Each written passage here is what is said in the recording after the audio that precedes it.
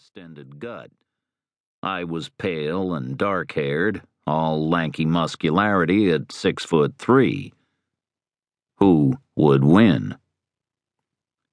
I finally quit trying to predict a winner, but other cops had taken up the question, and during that first year at Central I heard dozens of opinions.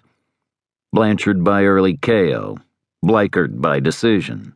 Blanchard stopping on cuts. Everything but Bleichert by knockout. When I was out of eyeshot, I heard whispers of our non-ring stories. Lee coming on the LAPD, assured of rapid promotion for fighting private smokers attended by the high brass and their political buddies, cracking the Boulevard Citizens Bank heist back in '39, and falling in love with one of the heister's girlfriends, blowing a certain transfer to the detective bureau when the skirt moved in with him. In violation of departmental regs on shack jobs, and begged him to quit boxing. The Blanchard rumors hit me like little faint jabs, and I wondered how true they were. The bits of my own story felt like body blows, because they were 100% straight dope.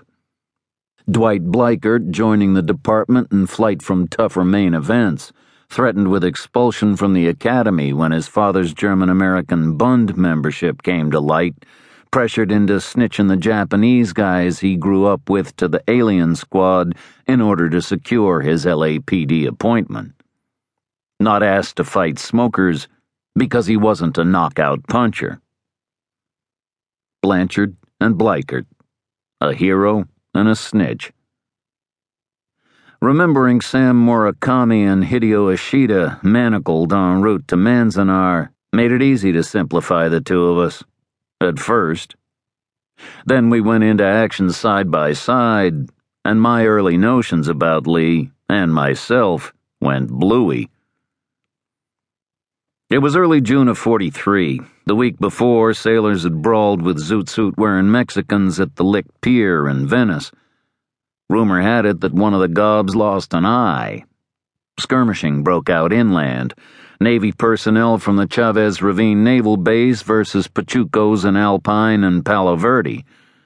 Word hit the papers that the Zooters were packing Nazi regalia along with their switchblades, and hundreds of in-uniform soldiers, sailors, and Marines descended on downtown L.A., armed with 2x4s and baseball bats. An equal number of Pachucos were supposed to be forming by the Brew 102 brewery in Boyle Heights, supplied with similar weaponry. Every Central Division patrolman was called into duty, then issued a World War I tin hat and an oversized billy club known as a nigger knocker. At dusk, we were driven to the battleground in personnel carriers borrowed from the Army and given one order: restore order. Our service revolvers had been taken from us at the station. The brass did not want .38s falling into the hands of reet-pleat, stuff-cuff, drape-shape Argentine ducktail Mexican gangsters. When I jumped out of the carrier at Evergreen and Wabash, holding only a 3-pound stick with a friction-taped handle, I got 10 times as frightened as I'd ever been in the ring. And not because chaos was coming down from all sides. I was terrified because the good guys were really the bad guys. Sailors were kicking in windows all along Evergreen. Marines in dress blues were systematically smashing streetlights, giving themselves more and more darkness to work in. Eschewing inter-service rivalry, soldiers and jarheads overturned cars parked in front of a bodega, while Navy youths in skivvies and white bell-bottoms truncheoned the shit out of an unnumbered bunch of Zooters on the sidewalk next door. At the periphery of the action, I could see knots of my fellow officers hobnobbing with shore patrol goons and MPs. I don't know how long I stood there, numbed, wondering what to do. Finally, I looked down Wabash toward First Street, saw small houses, trees, and no Pachucos, cops, or blood-hungry GIs. Before I knew what I was doing, I ran there full speed.